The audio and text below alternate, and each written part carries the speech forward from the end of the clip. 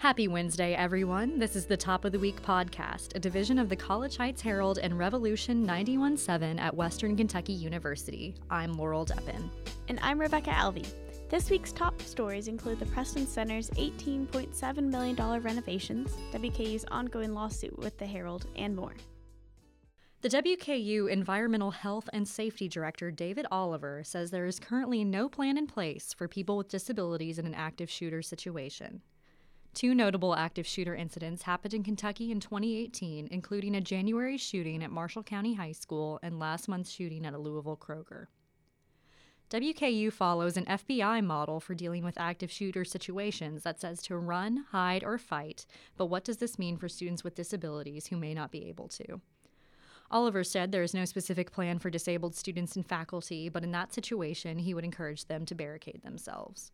Preston Center is planning an estimated $18.7 million renovation, which would add a rock climbing wall, a demonstration kitchen, a multi-activity gym, and other new features.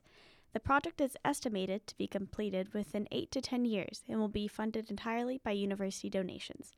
Stephen Ray, director of WKU's intramural sports, said the project is student-driven and is mainly in place to increase university recruitment and retention. The rock wall addition was heavily requested by students, and the plans are to place it by the entrance of the center. In another attempt to increase recruitment and retention, the Opportunity Fund Scholarship has been created for minority and first-generation students. The fund aims to raise $50 million for renewable scholarships to be awarded to students. The fund will also go to study abroad and away scholarships and other educational enriching programs. According to the Opportunity Fund website, 95% of students receive some form of financial assistance to attend WKU. The total cost, including tuition, parking, housing, dining, books, and supplies, is about $19,000 to $21,000 a year. The Opportunity Fund aims to remove barriers to education, aid in emergency situations, and help students afford experiences to better prepare them for work and life. A WKU professor and her graduate student have started a lecture series in the hopes of sparking change. The Black Minds Matter lecture series is intended to address the experiences of African American men in their education. The series will include 3 sessions each semester, but Dye said she's open to hosting more depending on the demand. WKU's lawsuit with the Herald has gone on since early 2017. Now an attorney representing the Herald has filed new documents that support the paper's right to access faculty sexual misconduct records. Here to discuss is the Herald's print managing editor, Emma Austin. Hi, thanks for having me. Thank you so much for being here. Absolutely. I've been a fan of the Top of the Week podcasts ever since it came out 3 weeks ago, and I'm excited to be able to get out the Herald's news to readers or listeners in new ways. Well, thank you so much. I appreciate the support. Firstly, can you give us a brief overview of the lawsuit? Sure. So in November of 2016, Herald reporter Nicole Aries filed an open records request under the Kentucky Open Records Act, asking WKU for records concerning sexual misconduct of university employees. WKU told Aries that 20 cases of sexual misconduct were reported and 6 resulted in a finding of university policy violations. But WKU did not release those records, which they eventually said were protected by FERPA, which is the Family Educational Rights and Privacy Act, which is a federal law that protects the privacy of student education records.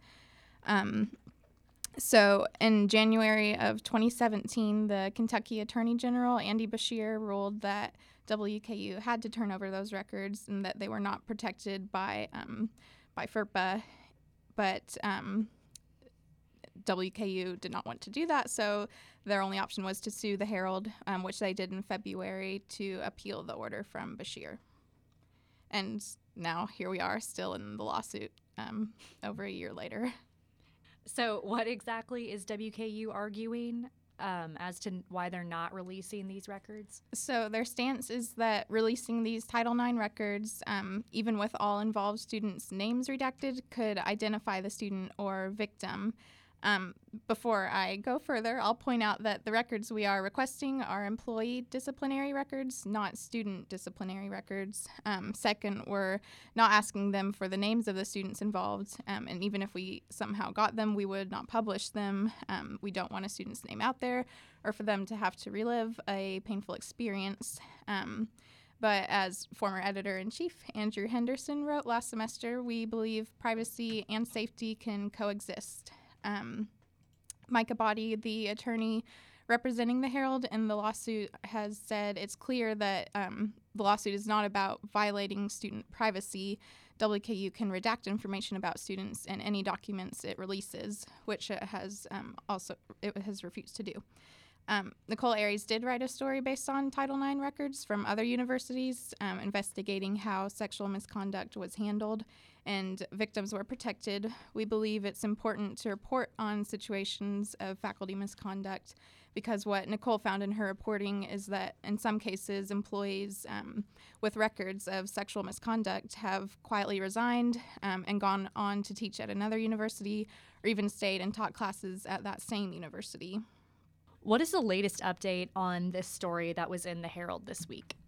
So this week, Abadi, the Herald's attorney, filed new court documents to argue that a similar case in the Franklin Circuit Court supports the Herald's right to access the records we're seeking. So this case that Abadi brought into our case involves the Kentucky Labor Cabinet and the Kentucky Public Radio or Kentucky Center for Investigative Reporting. So in October, the Labor Cabinet disclosed the name of an employee who allegedly repeatedly exposed himself to a coworker and forced her to touch his genitals. And the filing states that the agency determined the allegations were unsubstantiated because this employee denied the allegation and no additional witnesses came forward. He was then transferred to another government agency where he is still employed, according to the court records. So this court ruling held that the allegations of sexual misconduct in a public agency must be characterized as presumptively public, even in a case where the agency failed to substantiate the allegations, because the public has a right to know if the internal investigation was thorough and unbiased. So in the latest case filing, Abadi argues that this reasoning applies to the Herald's case. Well, Emma, I appreciate your time. Thank you so much for being here. Thanks for having me. So, Rebecca, I'm really tired right now. What is your favorite way to get caffeinated? Well, coffee's a great solution. Coffee is the only solution, in my opinion. Yeah. I just tried some 5-Hour Energy, and I don't think it worked. Yeah, I had like a Red Bull once, and one, I just don't think they taste that great. Like, coffee's infinitely better.